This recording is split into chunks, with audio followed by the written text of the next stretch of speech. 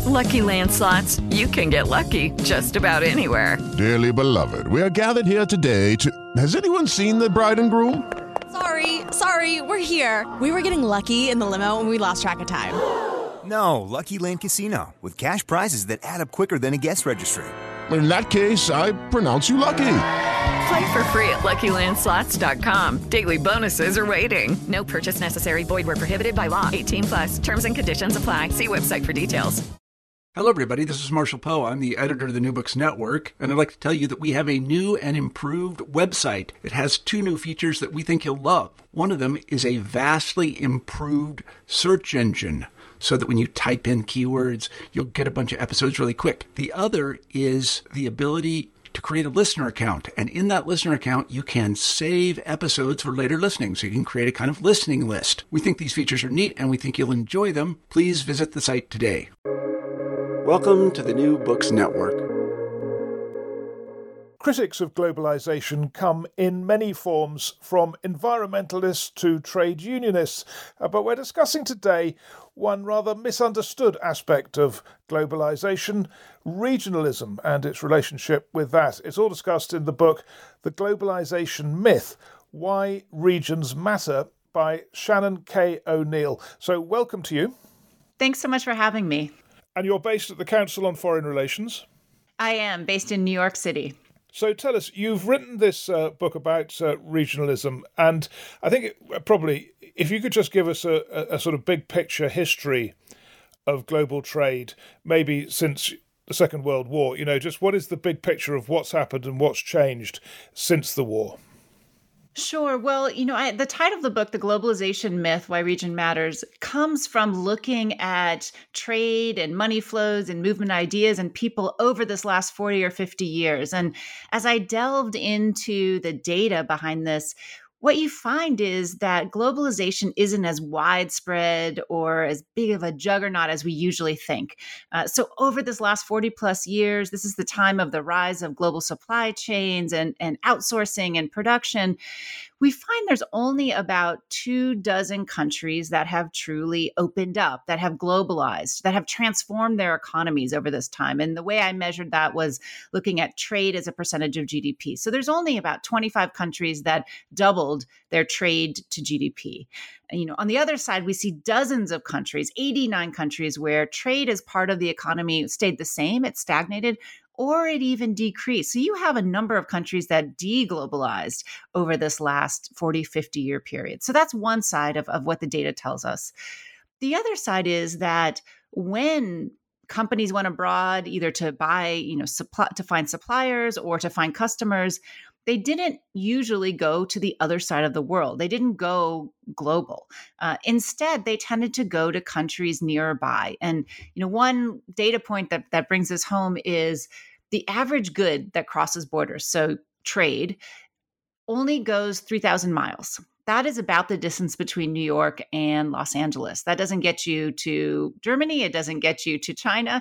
It is much closer than we think. So overall, the reality of this last 40, 50 years, this sort of, halcyon days of globalization, or at least that's the way it's sort of portrayed in the media or in much of the literature, it hasn't been as global or as deep and penetrating as we usually think.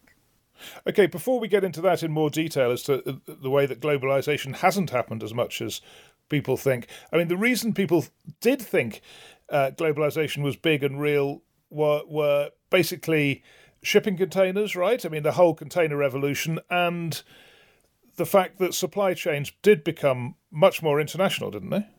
Yeah, we do see we've had globalization throughout history. There's been lots of waves of internationalization. And this last 40, 50 years has been another one. And we have seen trade increase substantially. It's gone from $2 trillion in 1980 to $22 trillion today.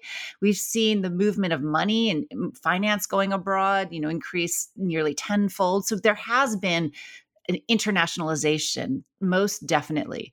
We've also seen this round of globalization, the post-war period, be different than past rounds of globalization. Traditionally, countries would send finished goods abroad. They would send, wine or food or sewing machines or later computers and the like abroad. And that is really what was traded. Sometimes they'd bring in commodities, but then they'd send out finished goods.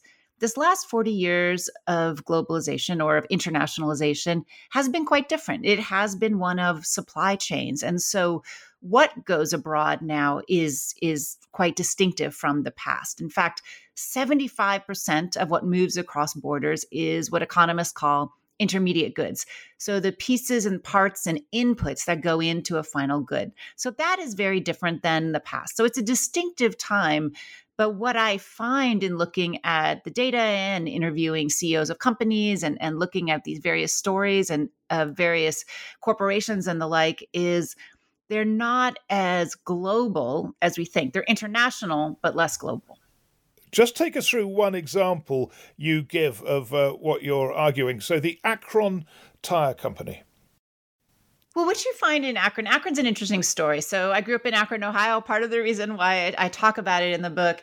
And this is a town or a city that is usually held up, like others, as sort of the victim of globalization. We saw Akron, Ohio, back in the 50s, 60s, was the biggest tire producer in the world. Almost half of the tires that were produced came out of this town. And then in the 70s and the 1980s, it started to falter. It was facing competition from Japanese tire makers, from French and German tire makers.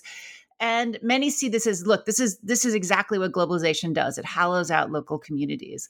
And I would argue that there's a little bit more nuance there. What happened to Akron, Ohio, and other towns like it was that they were facing international competition, so say global competition. But those suppliers, those Japanese suppliers, French suppliers, German suppliers, they were already relying on regionalization. So Japan, but the tire companies and the car companies, they were making those tires and cars across Asia, not just in Japan.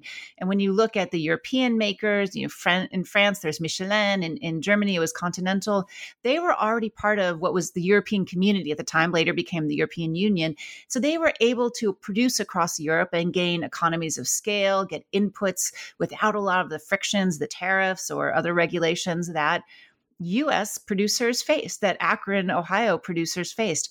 NAFTA was a decade away, so they couldn't build up economies of scale or specialization that came later with Mexico and Canada joining under that free trade agreement. And so left alone, they faltered and ultimately failed. And the last tire came off of an Akron factory line in 1982, and you saw that industry really disappear. So I would argue it was as much limited regionalization of the United States and of tire companies as globalization that really brought that industry down in the United States. So you're saying basically the regionalism that had happened in Europe, that had happened elsewhere, wasn't at that time present in North America because NAFTA hadn't been done. And that really was the problem that Akron Tire Company faced. That was one of the big challenges. And I'll give you another example that tells the other story. So not too far from Akron, a 4 or 5 hour drive from Akron is a town called Columbus, Indiana, also a Midwest town, also an industrial town. And this is the home of Cummins Engines, so a big engine maker that thrived in the post-war period as well, making engines for cars and trucks and heavy machinery and the like. Like Akron, Columbus, Indiana, and the engine company suffered in the 1970s and 80s. They were faced with increasing competition from Japanese engine makers that were beating them out for contracts with Ford and GM and others. They also faced competition from European makers, BMW and Mercedes and others. What they hung on through the 1980s, but were close to bankruptcy at various moments. And they were, I would argue, saved by NAFTA. NAFTA came along and they were able to send some of their assembly and parts making to Mexico and to Canada. So lower their overall costs, make their engines more affordable.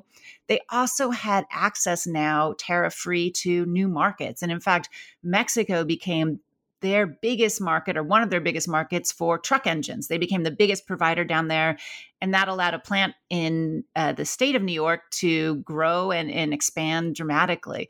So Cummins Engines regrouped, got back on its feet, and it's still one of the most globally competitive engine makers, but precisely because it was able to regionalize. And by doing that, it can now compete with Japanese makers, European makers, or any other kind of engine maker around the world. The story of regionalization in Asia actually started with Japan. It started in the post-war period, and it started in the 1960s when they were running short of labor within the island of Japan. So they began outsourcing. They went to countries nearby.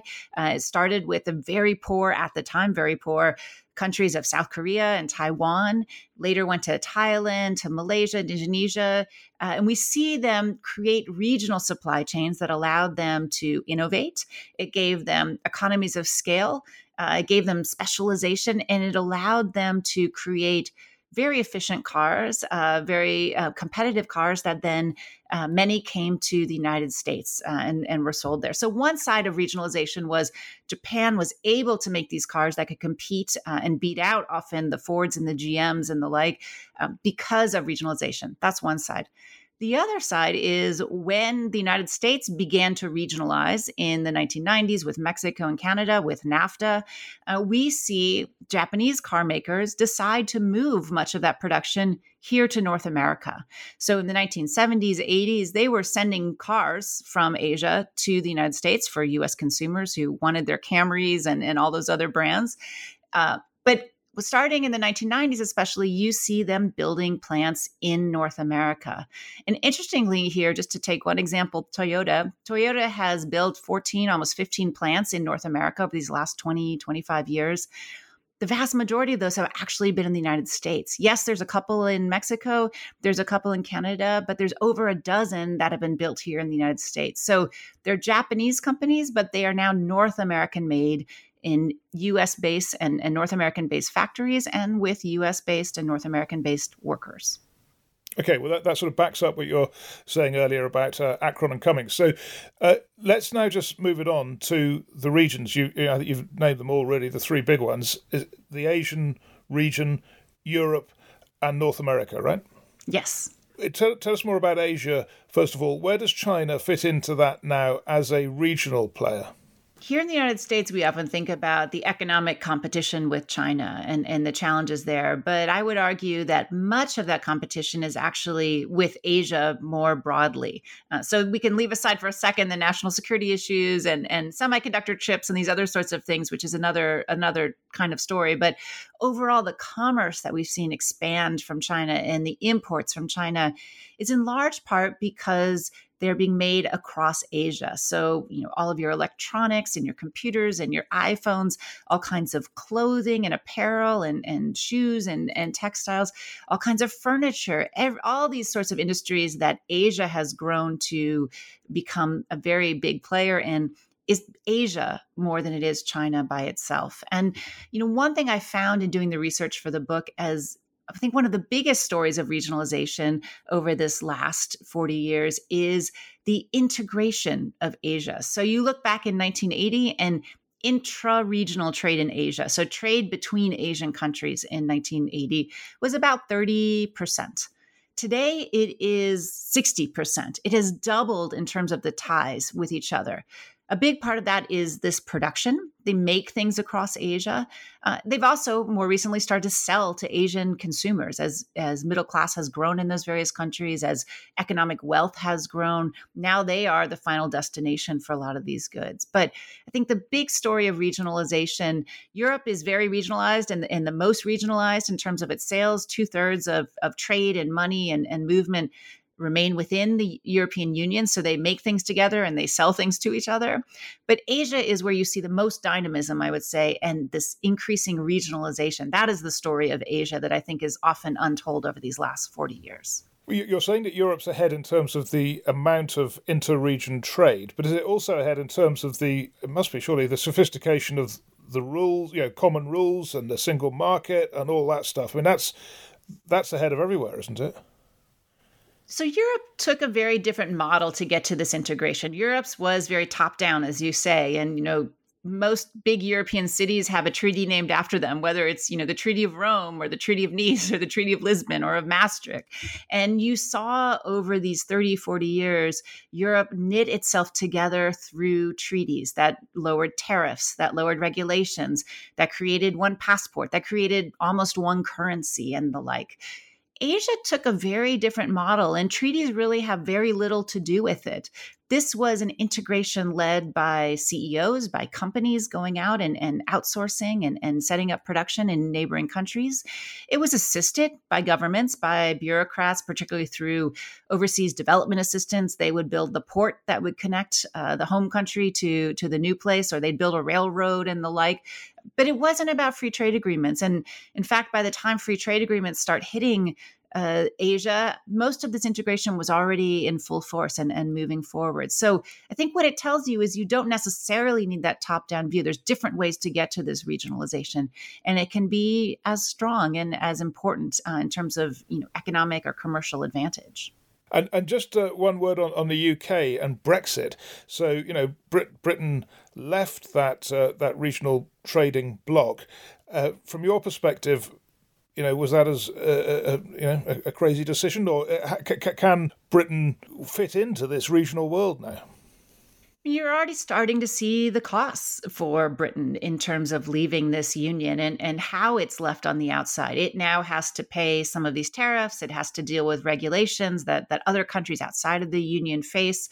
It has all sorts of challenges there in terms of financial flows and the like, and it's costing the British economy. And what I would say in the research that I did is you see commercial advantage and real economic gain. The, quote unquote winners of globalization over these last 40 years, I would argue, are actually those that regionalized. And the UK had been one of these. But by pulling itself out of the region, it puts itself at a commercial and an economic disadvantage. And we see this on, day to day, and those that can't sell into the EU as easily as they could, whatever kinds of industry they're in.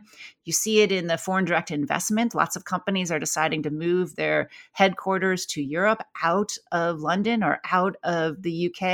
And I think that will just continue. It will be a less attractive place to do business and will be a cost for the UK.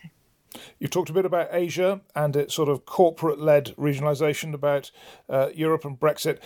When we look at North America, President Trump launched this assault on NAFTA, but then didn't really go as far as his rhetoric might have suggested he wanted to. What was he thinking? Was he just thinking NAFTA actually does bring great benefits to the United States, or what? Tell us about that.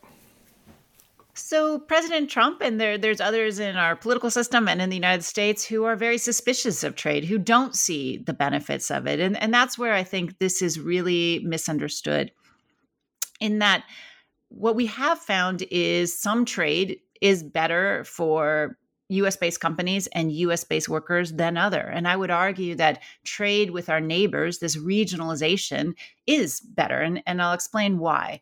So when a factory opens up in Mexico, that factory is far more likely to create supply chains, to look for suppliers and inputs and pieces and parts and components from US-based companies and US-based workers than anywhere else in the world. And I'll give you a data point for that. When an import comes in from Mexico to the United States, so Mexican imports to the United States, on average, 40% of that import was made by U.S. workers. The value added was made by U.S.-based companies. For Canada, it's 25%. So there's so many components and inputs that were made in the United States, sent to that factory in Mexico to be assembled, and then come back to the United States or go to other places in the world for consumers all over the world. When an import comes in from China, less than 5% of the value added of that import was made in the United States. China turns to Asia for its suppliers. It's buying things from Japan or South Korea or Vietnam or Thailand or other places there. So there's no benefit or very little benefit to US-based workers. So, Trump was saying NAFTA was the worst agreement ever and trying to kill it. But actually, it's the best agreement for U.S.-based workers. If you want to create more jobs here, having trade agreements with those nearby, and particularly with NAFTA, is going to make sure that your components, so the things that you make here, get fed into those regional supply chains. And then the next benefit I just add to this is not only does it allow you to create more affordable and high quality products for the US or for Mexico.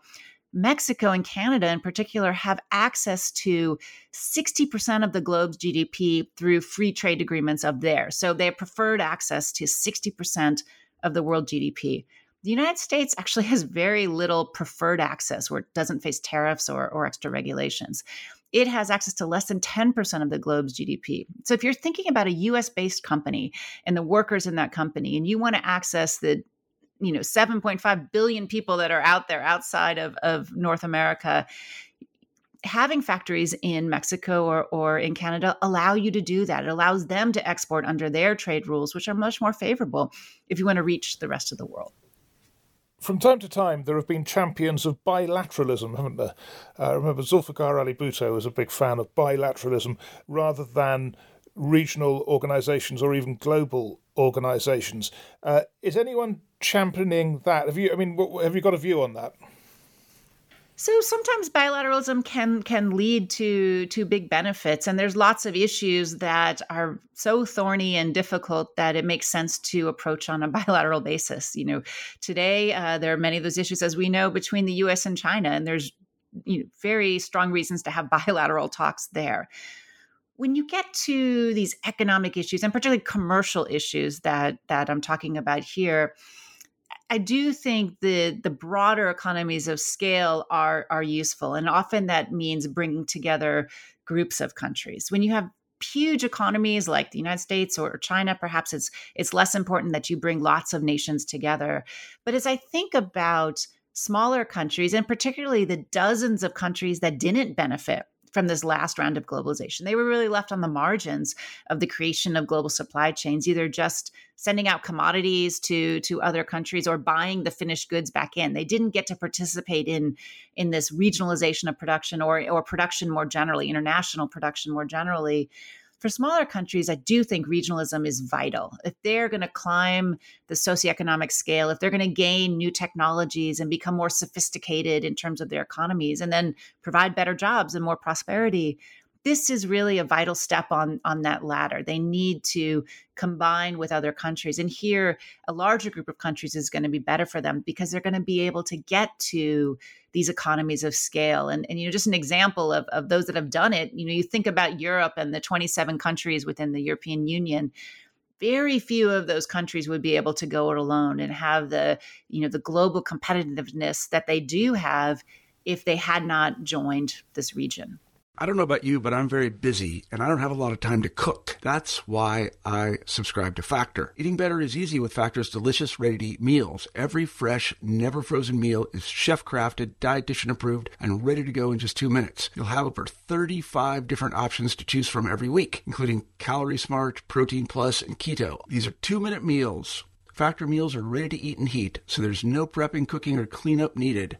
They're flexible for your schedule. Get as much or as little as you need by choosing your meals every week. Factor is the perfect solution if you're looking for fast, premium options with no cooking required. Sign up and save. We've done the math, and this is important. Factor is less expensive than takeout, and every meal is dietitian approved to be nutritious and delicious. Head to factormeals.com/NBN50 and use code NBN50 to get 50% off. That's code NBN50 at factormeals.com/NBN50 to get 50% off. How much of this is to do with the cost of moving goods physically?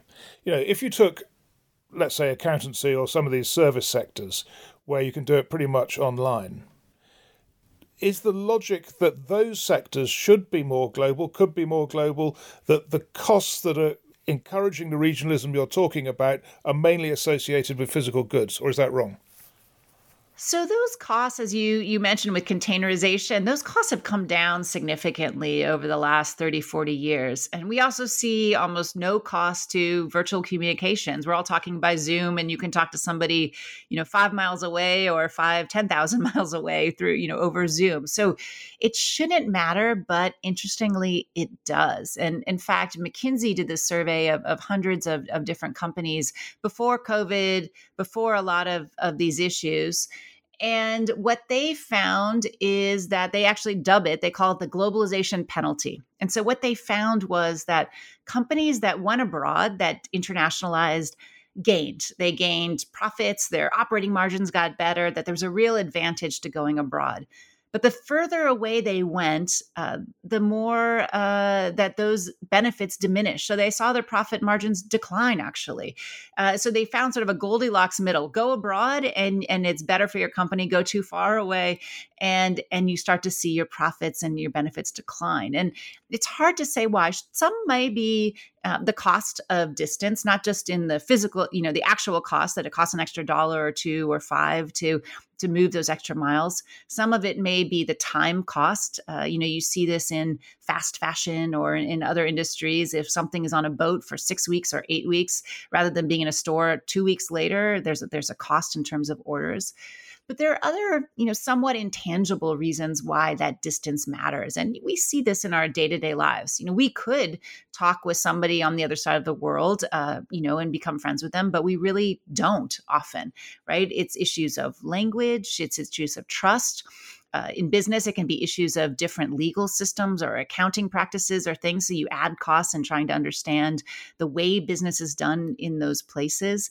It is about building teams and having complex supply chains develop and the like, where you really need people to communicate clearly and transparently and effectively across space and time. And it's harder than we think. There's still a human element within here. So that's a long way of saying that distance matters, but it's other things within distance than the actual cost of putting something on a ship or on a plane. Yeah, and just trying to find a counterexample to what you're arguing. If I raise the case of Bangladesh, would you say to me, oh no, Bangladesh is getting all its sort of local supply chains regionally, and that's why it can produce all these goods that sell globally? Or would I be right in saying, Bangladesh has got local production of textiles and so on, they're ordered in the West, and that is a real example of a globalization win for Bangladesh? So I'd say two things here. The argument I'm putting forward, or the way I see this, is it's not as if there's no globalization. Of course there's globalization, and we can point to very high-profile companies that are truly global. Boeing sources from 58 different countries, so you definitely see that. What I would say is, alongside those very high-profile cases like that, there are thousands, tens of thousands of companies that did internationalize, but just went nearby, just went next door within its region. The other thing I would say, and this is back to the interplay between intermediate goods and final goods, is that yes, Bangladesh has become a major source of fashion and apparel that goes out to the world.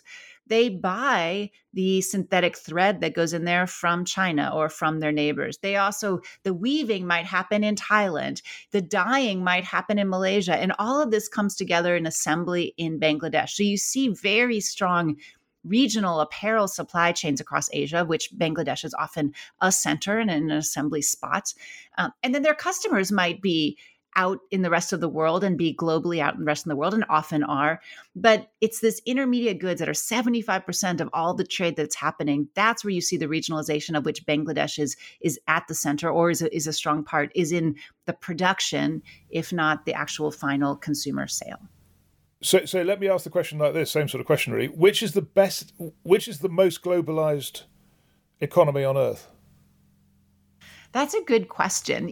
I would say the most globalized economies are probably the more traditional economies that produce raw materials. So the Saudi Arabias or the UAE or others that are sending out oil and gas, those are the most globalized. They're sending things out. But when you start getting into manufacturing and services and sort of higher value goods, or where you have value added to those goods, that's where this regionalization tends to kick in, because you see those goods by creating them across various countries, but countries that are tied to each other and often regionally nearby, that's where you see them become most competitive and beat out other competitors that are either trying to do it by itself, or their supply chains are stretched so thin across geographies that they're no longer as competitive.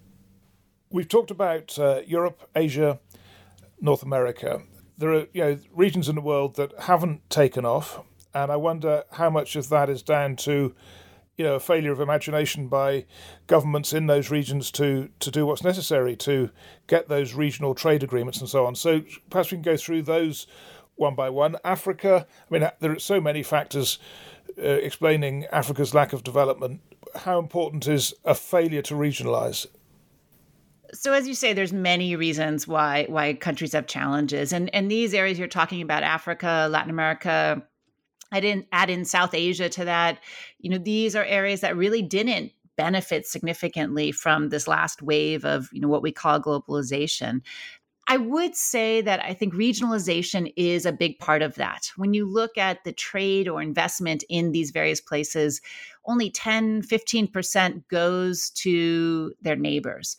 The vast majority is going out to the rest of the world. And what that means is they often end up on the ends of supply chains. So they send raw materials out, commodities and the like out, and they bring back finished goods, whether it's from China or the US or Europe or the like, it's finished goods that come back. So they never get to become part of that middle part of the supply chain. And that's the part that has technologies. That's the part that has a lot of learning by doing for labor.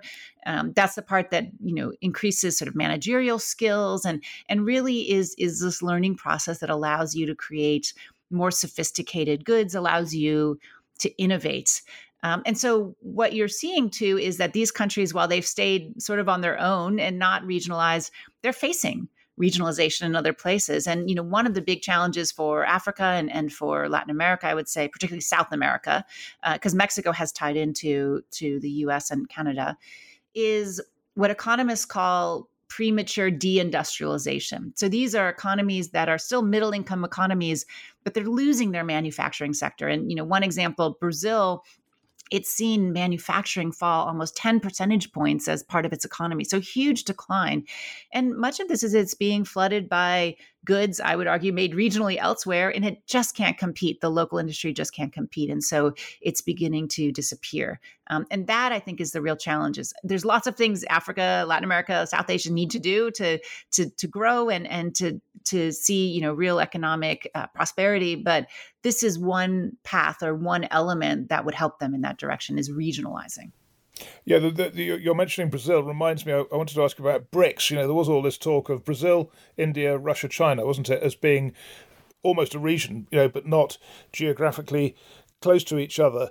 And I get the impression there's much less talk of that now. So does that backs up your argument, does it, that BRICS didn't really work like that? It is. The BRICS, it's interestingly, was created by a Goldman Sachs banker, this idea that these countries would come together and be the next powerhouses. And there are reasons why they're there and quite important. But I would say the economic side, the commercial side, didn't play out the way perhaps it was envisioned. On global, security issues, on big issues like climate change and the like, these are really important countries that need to be part of the discussion. But they never came together in a commercial sense that I think was once envisioned. And I do think precisely because of the pull of regionalization. These are widespread and global countries, not near each other and not tied to each other through free trade agreements or the like. And so you don't see that concentration that was once envisioned. Now, if I can't remember what the South American Regional Organization is. There is one, isn't there? There's over a dozen of them that have come together, and there's been an idea of regionalization since the 1960s that they should all come together, and this is the path forward, and particularly on the economic side. But very few governments have actually done anything in concrete terms to make that happen. This is a region that, the infrastructure does not tie countries together. In fact, there's only one railroad crossing between Argentina and Chile. There's very few roads through the Amazon that would tie Brazil to the Pacific countries of Ecuador or Peru or Chile. So we don't see the physical ties, and we don't really see the treaty ties. Unlike Europe, we don't see a lot of free trade agreements or really comprehensive free trade agreements that would pull these countries together. And so we haven't seen, they've sort of gone it their own on the economic side, on the commercial side, and in that they've muddled through rather than really thrived. You sort of answered my question there, which was you just mentioned two things: transport links and free trade arrangements. Are those the two main drivers of regionalism, a successful region? I think those are two big drivers. The other is thinking about workforces, thinking about education and skills and the like. And then a final one, which is less about setting the rules or setting the roads and rails and the like. The other is to think about the economies of scale. And so I'll give you an example today. We're looking at a green transition around the world. We're looking at new green commodities, the lithium and manganese and cobalt and copper and things that go into electric vehicle batteries and the solar panels and all these sorts of things that the world is going to need. And South America in particular has a bounty of all of these various commodities. But it's hard to imagine a country like Chile of 18, 20 million people, or Peru that's not all that much bigger, being able to set up a whole industry of lithium processing or rare earth processing. This is something that if you're going to be economically competitive, commercially competitive, you'd need to do across countries. You need to have that larger market in terms of access to labor, in terms of access to capital, and in terms of access to the natural resources, in terms of to the markets that you can get into and tap as a company, and looking out to the world. So if Latin America or South America wanted to take advantage, or one way to take advantage of this push for green commodities that's about to come or is already coming, is to think about regionalizing, to think about setting up those processing plants, the mining, the processing, the other parts of this chain across countries, because I think that would make it much more attractive and bring capital, but also bring know-how and technology to the region. The kinds of things that they're trying to do, here's a place to start. Yeah, so that gets us on to the future and the trends here. And, in one sense, there's a if you, it depends on your timescale, doesn't it? But if you go back over the centuries, the trend towards globalization is definitely there. But you're pointing out that it hasn't gone as far as many think. I'm wondering if you're actually going further than that and saying things like environmental concerns mean that there's actually an advantage in regionalism, and there are drivers that are making regionalism more important. I agree with that. I look at this last decade plus, even before COVID, and I think COVID just accelerated trends that were already underway. But we see climate change reasons for more regionalization, both in the natural disasters that are happening, the rising seas. These sorts of things make transit more difficult. We also see the reaction to climate change, people putting in carbon border adjustment taxes or other levies. For every extra mile you go, you need to pay a tax because it adds to the global carbon emissions. So that is limiting the distance or the benefits of long geographic distances. You see the rise of automation, particularly in manufacturing, but in other areas. And so that means the low-cost wages that once drew people to China or other places are, at least in some industries, less important than logistics and time to market and the thing. So that also has a regionalizing tendency. And then I'd add in the geopolitics. We're seeing a growth in hostilities and distancing between the U.S. and China. And so add in all of these factors, and right now, you're really seeing a once-in-a-generation fluidity to supply chains. Companies and boards of directors are all talking about, do we stay where we are? Where do we put our next factory? How do we think about this? And many of these factors will lead toward more regionalization for that next factory or that next investment, I would say. And so there's an opportunity for those countries that didn't benefit the last time, that didn't really become part of this, to jump in because there's movement that's happening. But I would say over this next decade is when companies will reset their supply chains. We'll figure out how to deal with automation, climate change, demographics, geopolitics. And these supply chains tend to be pretty sticky once they're set up because you have trust build up, you have suppliers, you have a way of doing business, and it's costly to try to go figure out a whole new way of doing it. Yeah, so if you were advising companies, is there one particular, and telling them, look, you should be thinking about regionalism much more and take it seriously, and this is where the trends are and so on. Is there one sector in industry or services which you would go to first saying, look, you particularly are going to be living in a regional world rather than a global world? So the sectors where you're seeing that already are the ones that the United States, China, and Europe in particular have deemed national security sectors. Those where they feel like they must have control or capacity either at home, so reshoring, or within those that they can trust. And often that is neighbors and regionalization. So we see this in semiconductors where we're seeing governments pour hundreds of billions of dollars to try to control those supply chains. We're seeing it in electric vehicle batteries and sort of these green transition technologies, the same. They want to make sure they have access to the technology of the future. We're seeing it in raw materials and particularly critical minerals. The U.S. Department of Defense and others want to make sure they have control of those. And I would say we're also going to see it and beginning to see it in pharmaceuticals and medicines and medical devices. After COVID, people want to make sure that they have access to basic medicine. So those are the areas where you are seeing governments pouring tens of billions of dollars, hundreds of billions of dollars behind. So there's incentives to move. And then you're also seeing them put forward some sticks. They're putting export controls, or if you sell to one person, you can't sell it to the other. So these are the supply chains I think will move most quickly because of the costs that governments are putting on the status quo, the sort of business as usual. Yeah, and if you took the other end of it and said, advising companies in a particular sector that their future is more likely to remain global or become even more global, which ones would they be? Would that be raw materials again? Raw materials is obviously one of them because some things are just made in certain places, right? Oil is produced in certain places and not in others, and there's a sunk cost there. There are other ones that are not national security concerns, but also I think there's some flexibility here, and there's different models that work.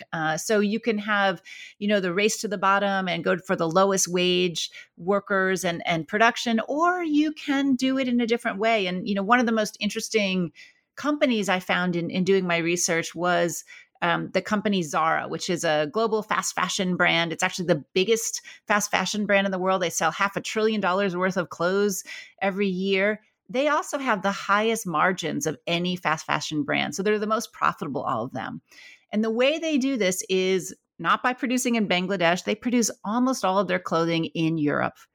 So this is a place with higher labor costs, with worker protections, with environmental safeguards and the like, but they manage to be the most profitable by producing there. And they have this sort of high equilibrium way of making things where they use a lot of automation. They make in small batches. They don't make, hundreds of thousands of t-shirts or pants. They make smaller batches, and they get to market much faster. So they don't have to discount the way many of those who, are waiting 6-8 weeks for a boat to get across the Pacific to US markets or other markets. So there are different models here that you can play out. And some of them, make life better for the workers or the companies that are involved there too. Well, look, thanks very much for talking us through. It's a very good topic to write a book about because trade is sort of such a driver of wealth, isn't it? And so important. And yet not often, not many academics or policymakers devote themselves to just focusing on the nature of trade and the trends in trade, it seems to me. Do you think that's fair?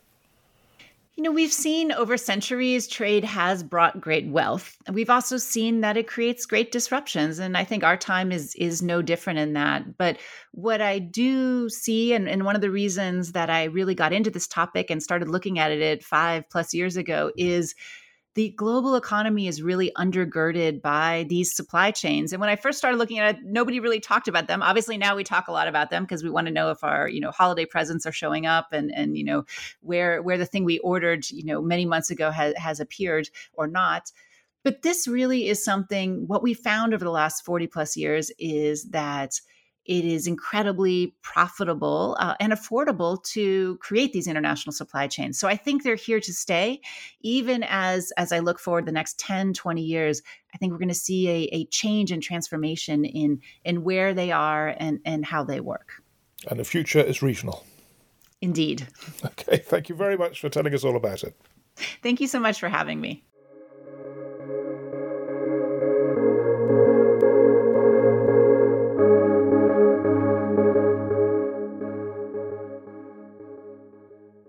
Hello, it is Ryan, and we could all use an extra bright spot in our day, couldn't we? Just to make up for things like sitting in traffic, doing the dishes, counting your steps, you know, all the mundane stuff. That is why I'm such a big fan of Chumba Casino. Chumba Casino has all your favorite social casino-style games that you can play for free anytime, anywhere with daily bonuses. That should brighten your day a little.